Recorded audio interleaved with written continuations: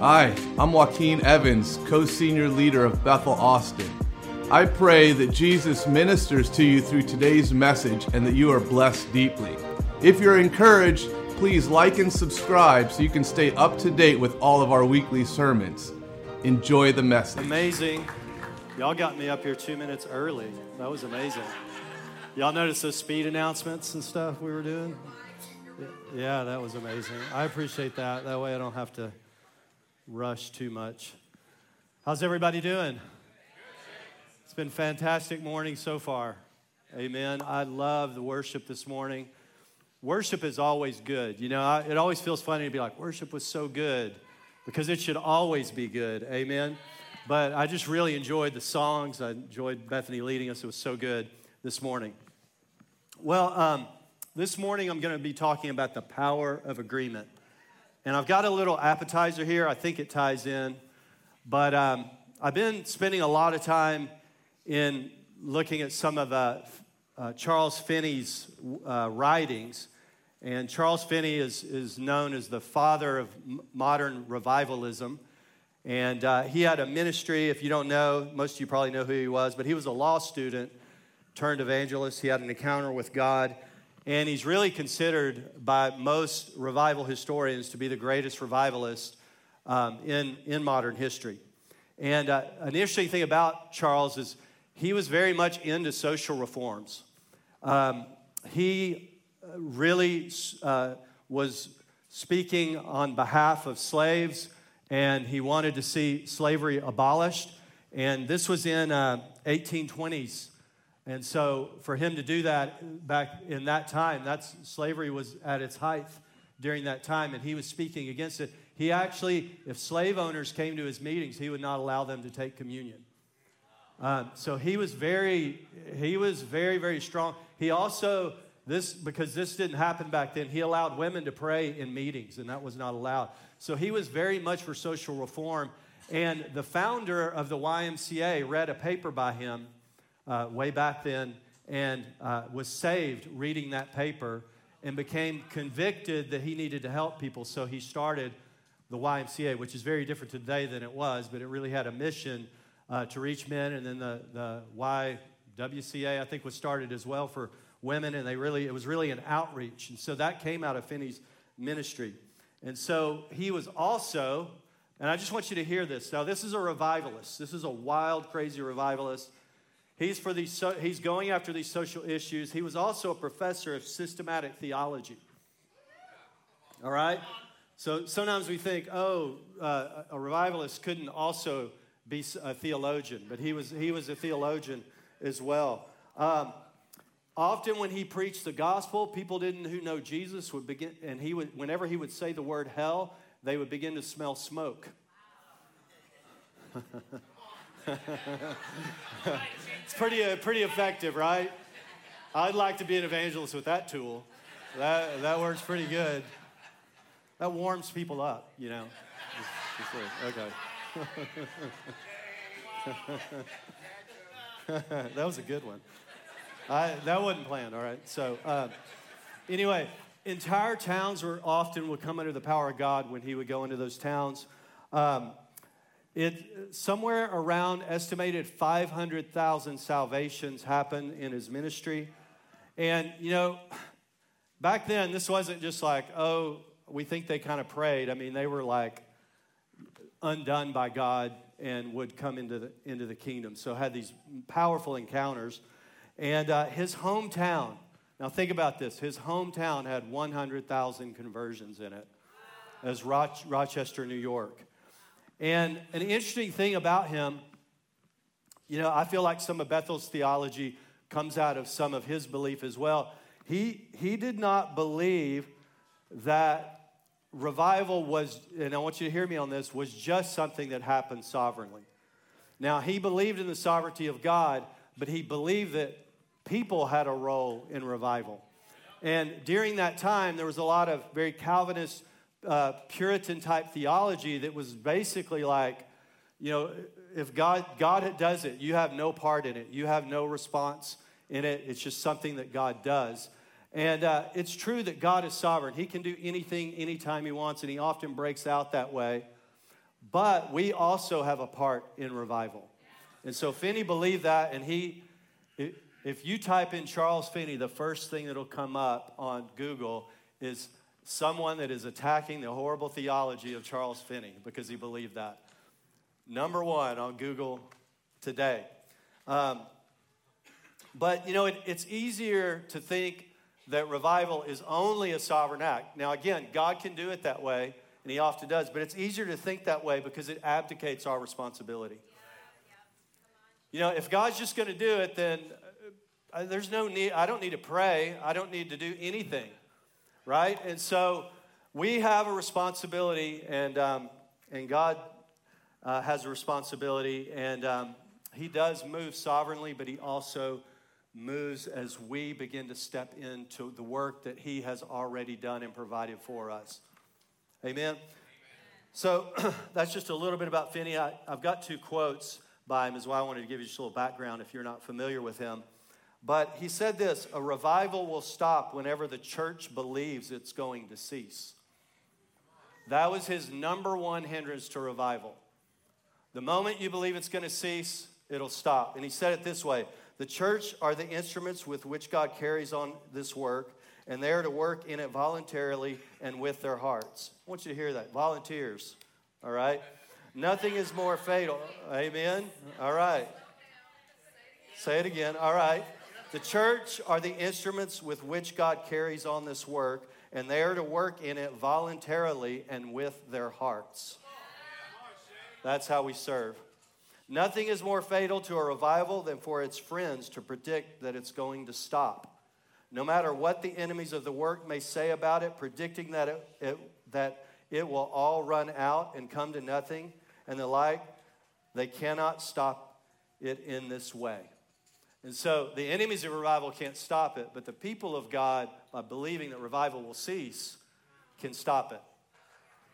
He also said his number 2 rule, or number 2 hindrance, wasn't a rule, to revival, was a revival will cease when Christians consent that it should cease.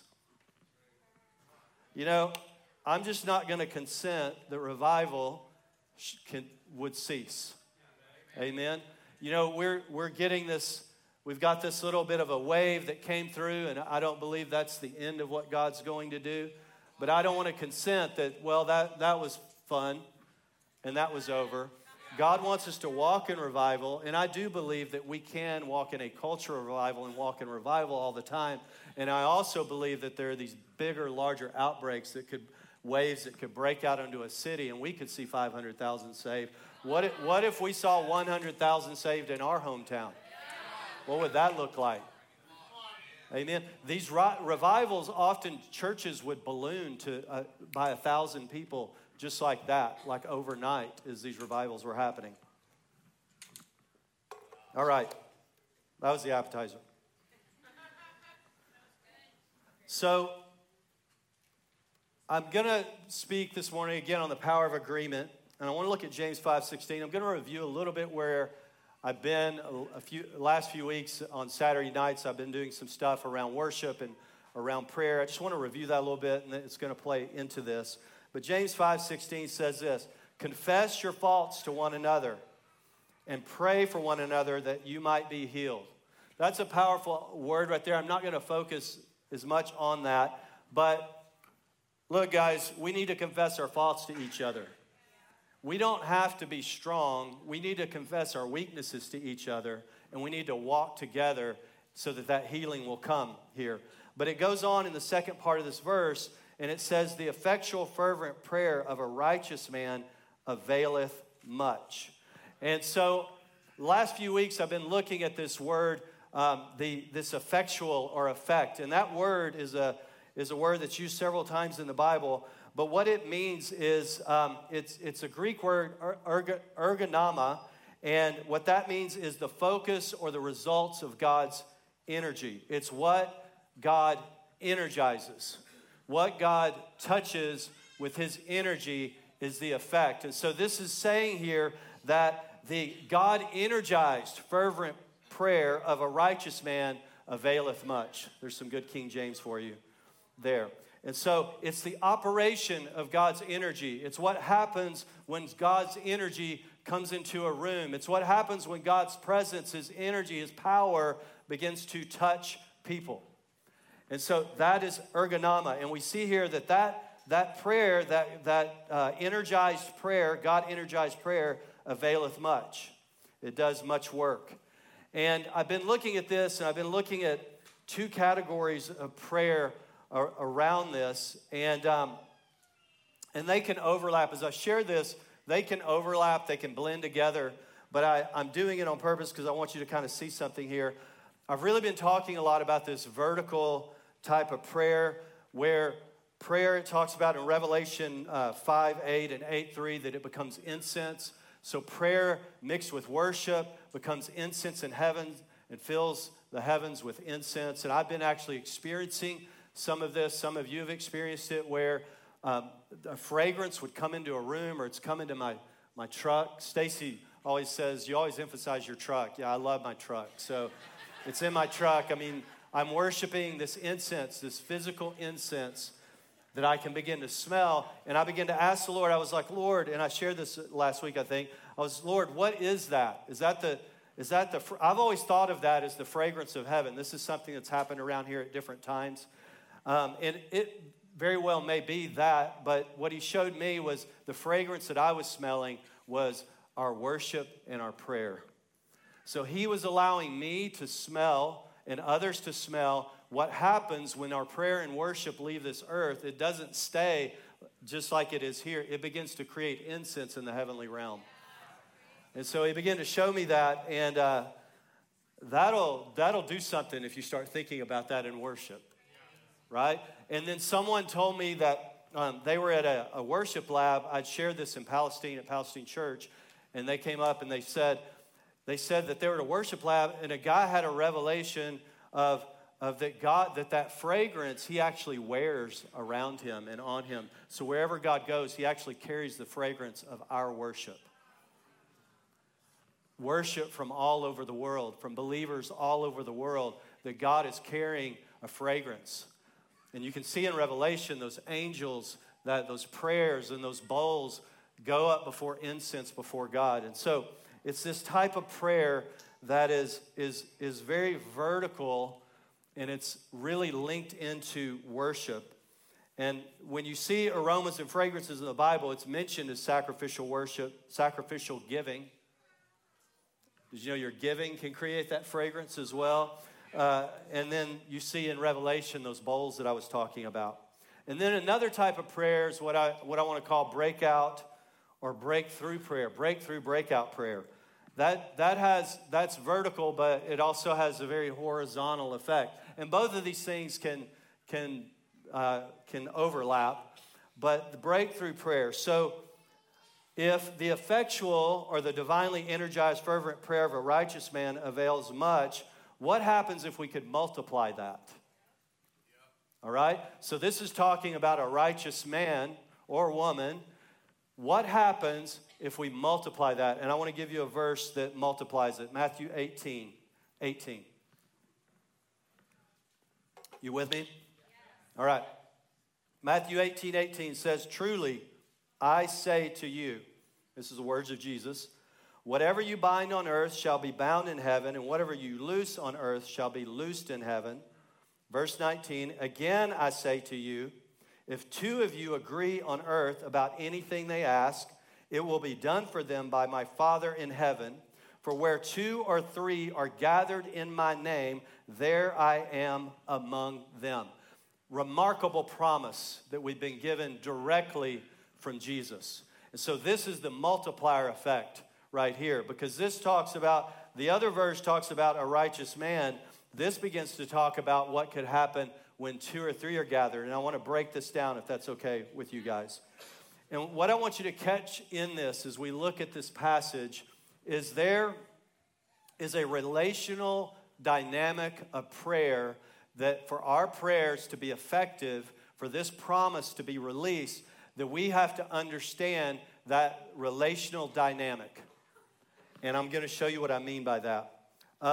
It says here, and so the context is us and Jesus. And so there's this relationship that is working here between us and with Jesus. And so let's look at this. It says that if two agree on earth, and the word agree there is a really powerful word in Greek.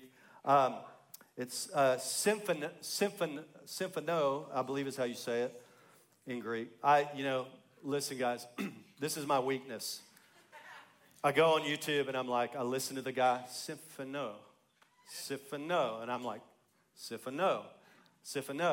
And then I get up here and I say it completely different. So I try so hard. It is. But I love it. I love to do word studies. There's so much you can get. And so that word is where we get the word symphony. And the meaning of that, the word is harmony or symphony. So to agree together in this context, so if two are agreeing on earth, it's talking about something that is in harmony. That if two are in harmony, that like a symphony, that if they're in harmony together, if they're blending together, then that's where it starts us right there.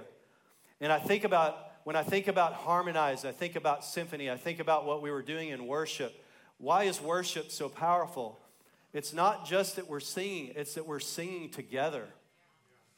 There's nothing like corporate worship. I love to worship at home, but corporate worship takes on a dynamic that I don't get when I'm alone, because we become like a symphony together, and there's power in that. And there's agreement. When we sing these songs, there's an agreement that is happening among us that is releasing things into the earth and releasing breakthrough into this room, but it could also release it out into our city or into a nation. Amen? But I love Ephesians 5:19, addressing one another in psalms and hymns and spiritual songs, singing and making melody to the Lord with your heart. And a symphony is many, and I want you to hear this, a symphony is many different instruments. It's not the same instrument. We can get into harmony, we can get into agreement, and not all be the same. We can all have a different sound. I love the word that's been coming forth about the sounds of Austin that Jake had, because there's different expressions. People have different ministries. People have different ways that God uses them. God has made us all unique, but we can come together and harmonize together. And really, you can't have harmony with one person. There has to be, and it can't even be the same. I'm not a vocalist or whatever, so I don't have all the terminology, but I just know this. One time a guy was teaching me how to sing harmony. He did like a barbershop quartet. And he's like, okay, you sing this and I'm going to sing this. And it was so hard because you wanted to actually sing what he was, like at the, whatever you call it, whatever. Yeah, whatever. Make sure y'all put this on Instagram. I don't know, whatever that is. But you have to actually sing. Y'all help me, musician. The octave, pitch, octave. It's the octave, so that's it. Yeah, so you have to sing at a different octave than the other guy. So those barbershop quartets are all singing at a different octave, but it blends together. And I love that because we don't have to all sing at the same octave to be in harmony. Right? In fact, we can't have harmony without the different octaves. We can't have what God wants us to be if we're all the same, if we're homogenous. He wants us to be diverse. There is power in our diversity. And it's important that we are diverse. We need to be diverse in the gifts. If we all operate in healing, and we all can pray for healing, but if that's all our primary, then there's going to be other things that we're lacking in. We need everyone to bring who they are to the table. And let me say this, bring who you are to the table. Don't try to be like me. Bring who you are. Don't be afraid at Bethel Austin to bring who you are. Sometimes when we come in, we feel like to be accepted, to be a part, we have to be like everyone else. We lose out when that begins to happen. God wants us to be in harmony, and He wants us to be in agreement, but we're all going to be different. Amen? Amen.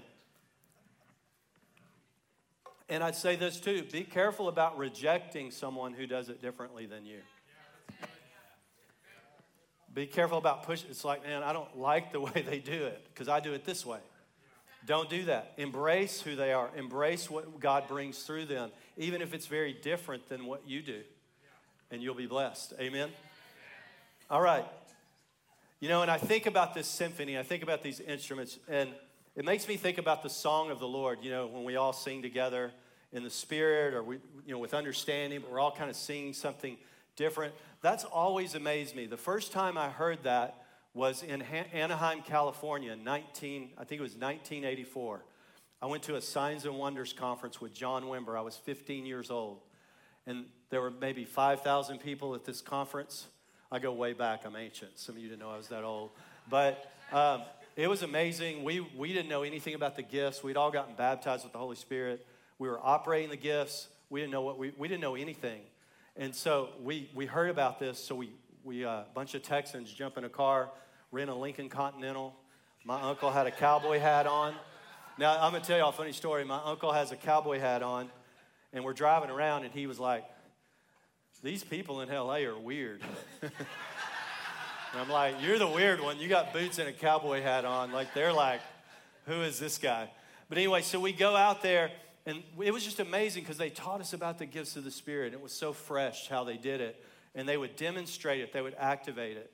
And they did a lot of like what Bill Johnson at Bethel has picked up. Vineyard kind of started activating the body in the gifts of the Spirit. And it was really powerful. But it's the first time I ever heard the song of the Lord. And I was like, man, that was amazing. That was incredible to hear all those voices singing different things, and it sounded so beautiful. And you know, the amazing thing about it is, let's face it, guys, most people don't sing that well, right? All right? Some do, some don't. Some are stronger.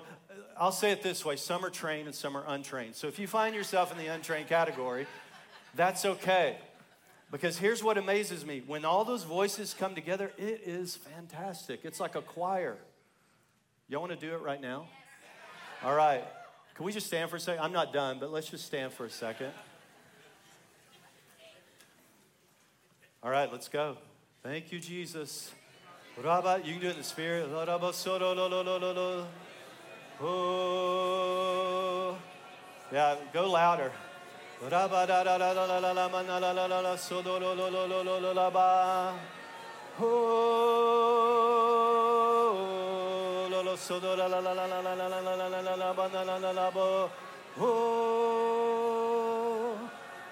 let's stop. Do you hear that harmony? Isn't that we're not trained, guys. That's amazing what we can do. I mean, we get it. These guys up here can do it. We can't. It's amazing. It sounds so beautiful. It creates this fragrance, this perfume that goes up to heaven. And I want to do that again for a moment. And this is so like in Ephesians to me, where we're making melody in our heart to the Lord, and we're singing these spiritual songs. And so I want to do it again, but I want you to do something. I want you to bring more of you into the song. All right? That was awesome, but I think we got a louder version of it, all right? So let's just do it. Just put off any self-consciousness, because here's the thing. When we blend together, it's not just your voice. Your voice blends and becomes beautiful with everyone else. Amen? So let's do it again. Oh, praise you, Lord.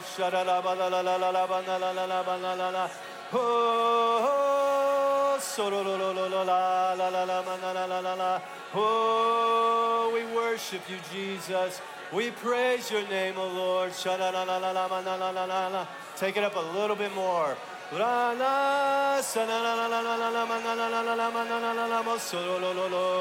We worship you, Lord. We worship you. We praise you. We praise you. Oh, oh. Thank you, Jesus. Amazing. Sit down. You can sit down if you can. Now, I feel bad for you guys who are watching this over live stream, because you just hear me and that's it. It sounds beautiful in here, I promise you. All you got was me. But you know what? I don't care. It's beautiful to the Lord. So our voices, that's a demonstration of everyone singing something different. Different octaves, as we were told earlier, are happening. And this harmony begins to take place. To me, that is the most beautiful sound. Anytime I hear that, I'm like, this is amazing, this is beautiful. It takes me back to when I first heard it. Because it's God's people worshiping in spirit and in truth, and it's so, so powerful. Amen. I'd encourage you sometime, when I read that passage in Ephesians, sing over someone if they need breakthrough and see what happens. Maybe 2 or 3 of you sing over someone that needs breakthrough. All right. And it keeps going here. It says that they can ask about anything that they ask.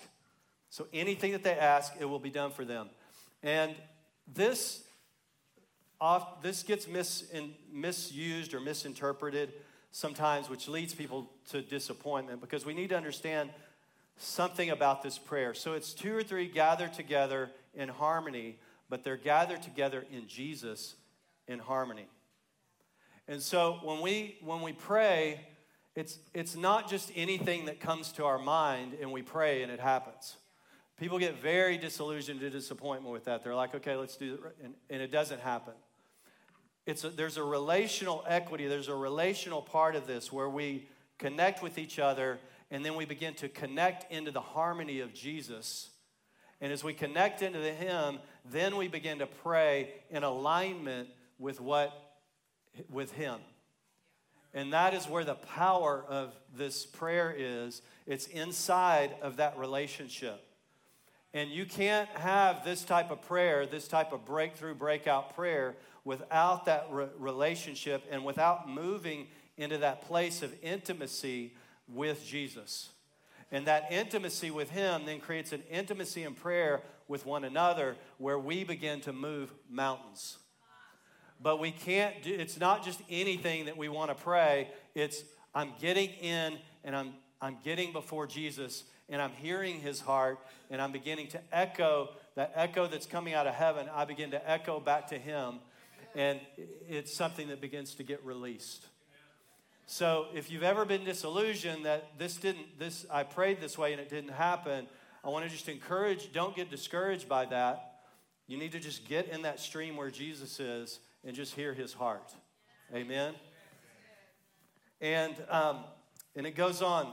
So it'll be done for them by my Father in heaven. And then it says 2 or 3 gathered. And I want to just talk about the word gather for a minute. So when we gather, there's a power dynamic that's created. And we're told in Hebrews 10:25 that we're not to neglect gathering together. It may get a little tense in here in a minute. And so we're not to neglect gathering together according to the word. It's really, really important. You can't do church. You can't do this by yourself, what I'm talking about. Now, it's important to have a personal time with Jesus. I grew up Baptist. We call it quiet time. But I loved it, man. Youth group, quiet time, quiet time, quiet time. It was drilled into me in a very good way that you need a personal time with Jesus. And we do, but there's something that we can't get alone that we get together. And we can't move into this type of prayer alone. It has to be together. And I want to give you a stat on church attendance here. And attendance is not the greatest word. I like the word engagement better, but I didn't see a lot of surveys on engagement. Because here's the thing. You can attend something and not engage with it. And it's important to engage. But here's the thing. You can't engage unless you show up. So the first thing is to gather, to show up, and then you've got to engage with what God's doing. But this survey, now I got this off ChatGPT, but I realize that thing gets crazy. I'm enamored with it. And but I said, give me your source, and it gave me the source. So, because I wanted a source. Now, with any survey, you guys know they survey a bunch of people, and the number's not completely accurate. In fact, I just chose the one that backed up my point, the best. So that's what I did. Just being honest. So I don't know, if it's probably not quite right, but it will kind of, it's probably within some kind of ballpark.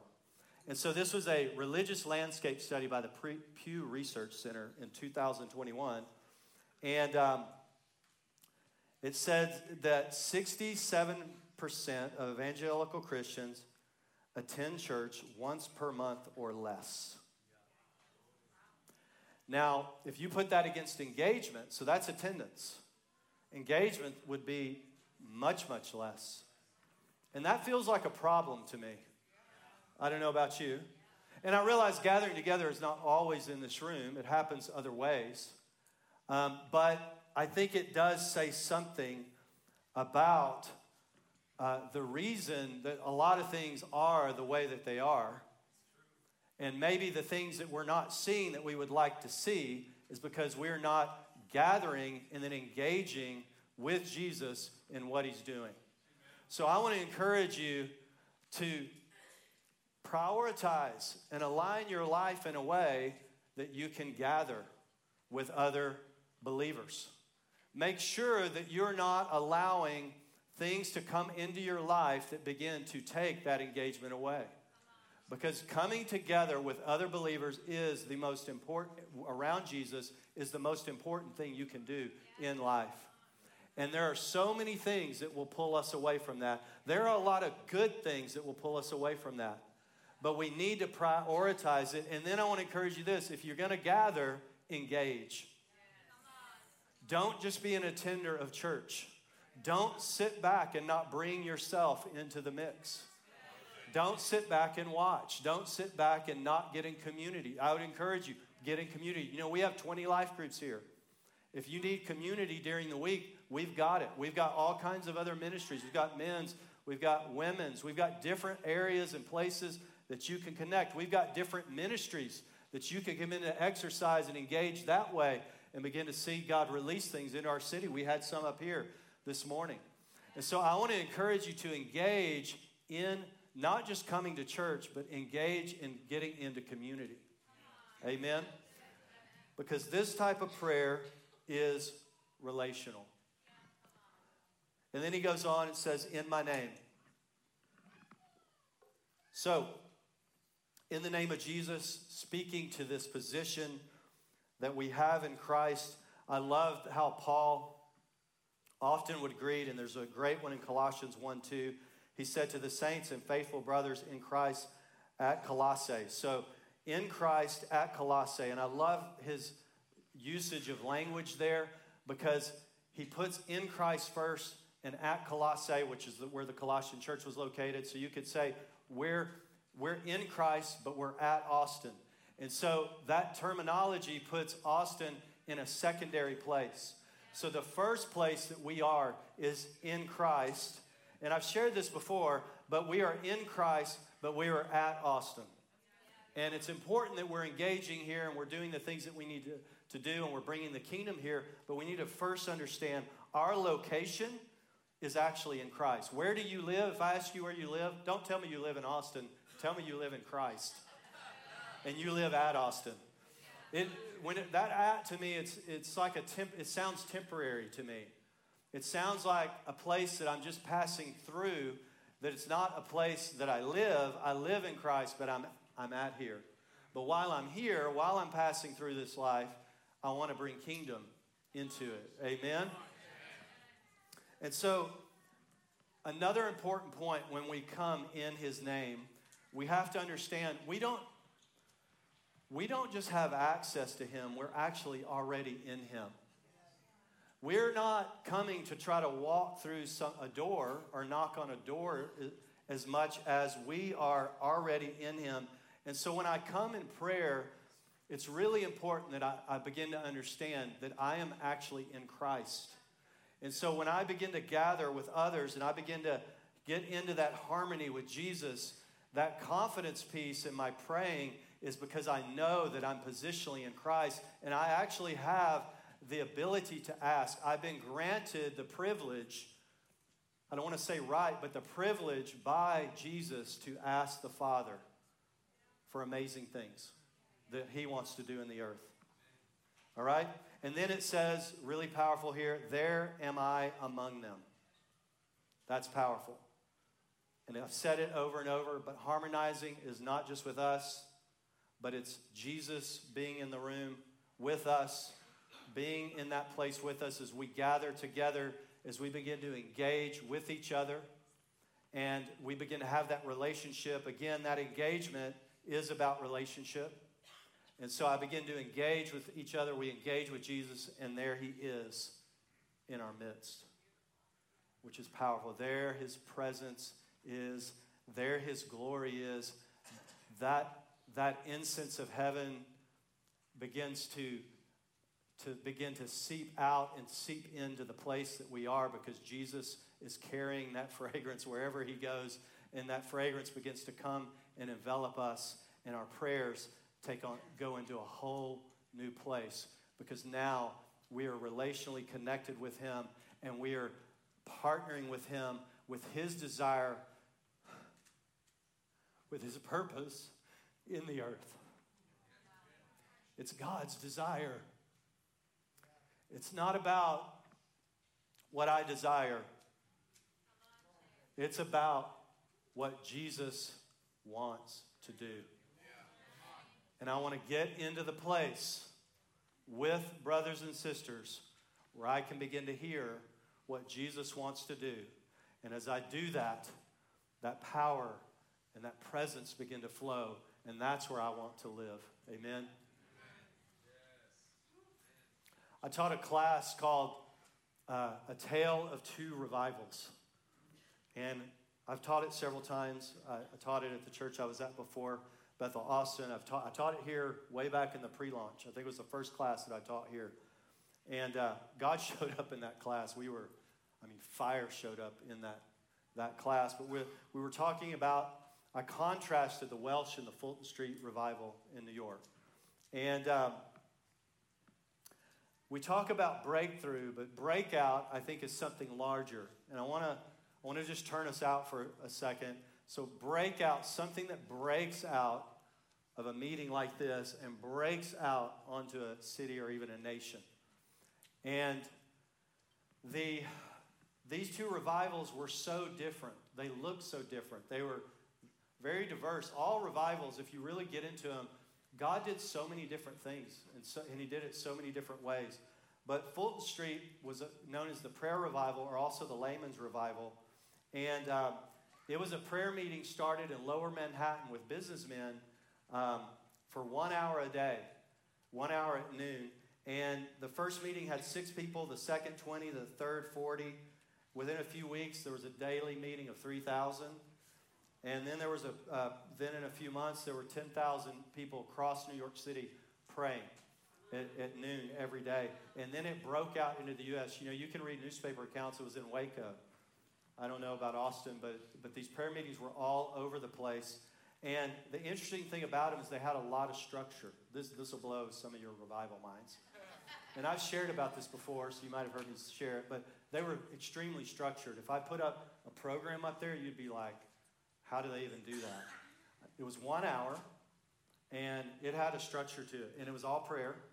And the thing is, that revival released a glory cloud over the United States. It was said you could feel it over 1/3 of the United States.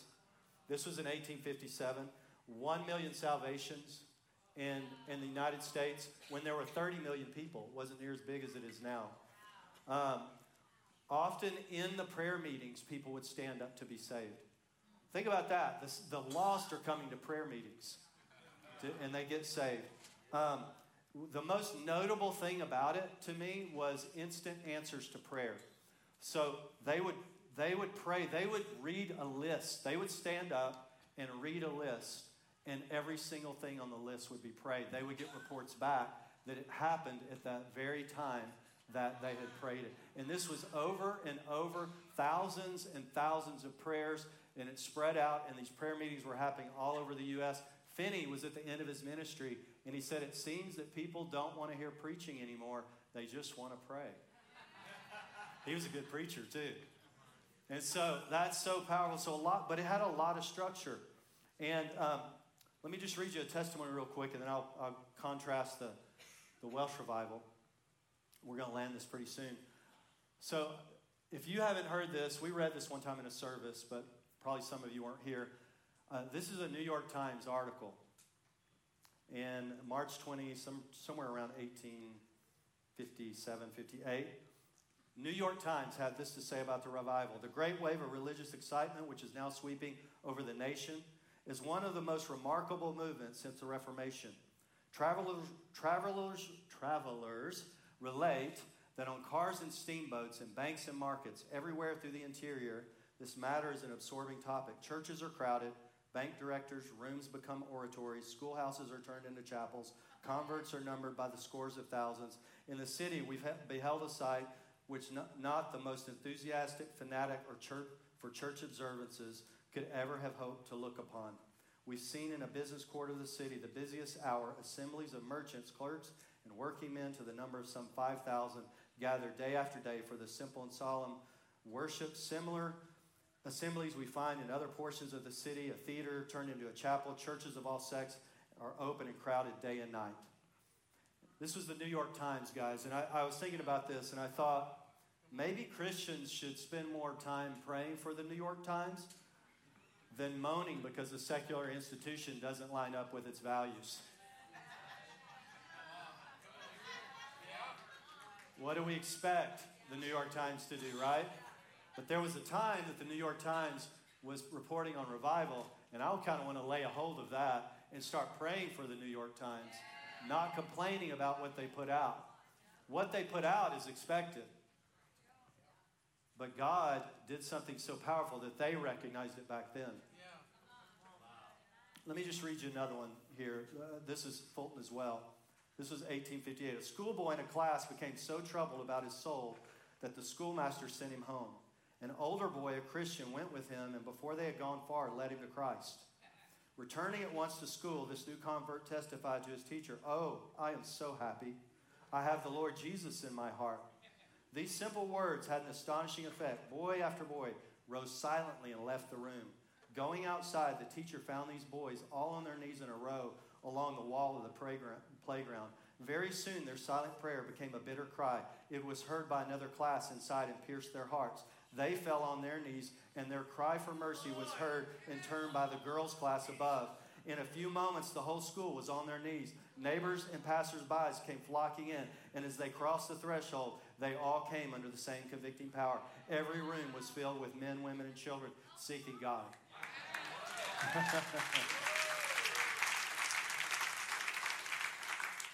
That's an outbreak, right? Now, the Welsh revival, complete opposite in structure. There was very little planning in the Welsh revival. They sang a lot, like they were known for their singing. They were known for the song of the Lord. In fact, people were blown away because people lined up outside the building and people inside the building would often spontaneously break into the exact same song without knowing that the other one did it at the very same moment. And it would blow people's minds when they came in because they couldn't believe what they were hearing. And so worship, it would go for hours. Their meetings were for hours, often all day and all night. Often people would be lined up in the morning as the night service came out because they went all night, and then they would go all day. And so those people would go all night, and then they would work in the coal mines often or different places, but they had this supernatural thing happening. The whole country was taken over by God. There was 100,000 salvations in a population of 1.4 million. And let me just read one testimony on that. These two factors alone resulted in a substantial economic impact on the whole community.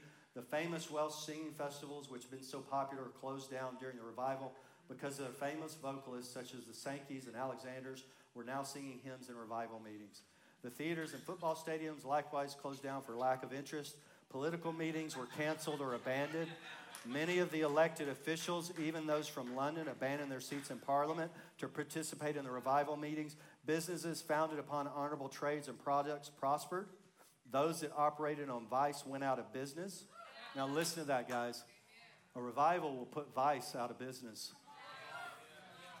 I don't know what boycotts really do. I haven't seen one ever actually boycott work, but revival hits, vice goes away, right? Possibly never before in history has an entire society been so profoundly transformed by spiritual revival in such a short time. And so one of the things that God showed me was that this revival that he's going to bring, and that we're already seeing, it feels like the edges of this, and is going to have characteristics of both of these. But the reality is we can't put it in a box. We can't say revival is going to look like this. A lot of people say, well, if we meet every night, that's revival. No, that could be a response to revival, but it may not look like that. And so I think it's important not to get caught up into the form, but let's just follow Jesus. Let's just gather together around him, and let's allow God to do what he's going to do. So I want to give you, just really quick, I got like 2 minutes left. I want to give you a little bit of a paraphrase of the two scriptures that I've been working off today. And this is just my version of a paraphrase that I put together. When righteous people gather together in the name of Jesus and begin to fervently harmonize together with him, he is among them, energizing their prayers. Anything they ask will be done by the Father in heaven. Let's stand. Thank you, Jesus. Thank you, Jesus. Before we go, I just want to sing one more time, just for a moment, right? And if there's someone in here that you have a chronic issue and need breakthrough, I want you just to lift your hand. Like a chronic, this is something that really affects your life. Look, okay, keep it up. We're going to just sing, but I want to make some of you won't all be able to get around these guys, but just get around them, and we're going to sing for breakthrough over them. Amen? Can we do that? So just get around them. Let's just take a minute, and then you'll be able to go get your kids. Let's start singing, guys. We worship you, Jesus. Oh,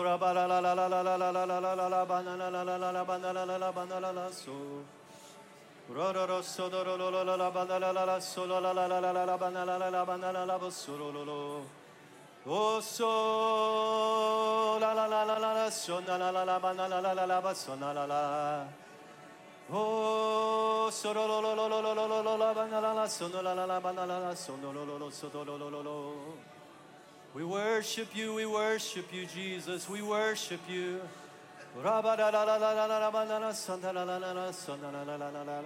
We harmonize with you, Jesus. We harmonize with you. We harmonize with you.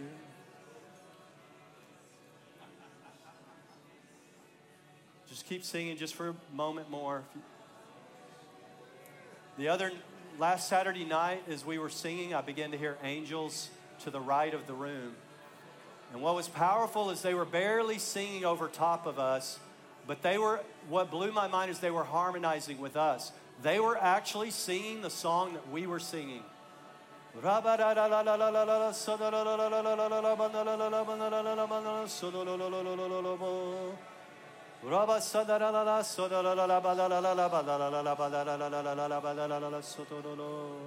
We harmonize with you, Jesus. We give our lives to you this morning, fresh Jesus. We surrender to you. Thank you, Jesus. Surrender to him this week. Gather together in his name. Harmonize. And whatever we ask in that moment will be done.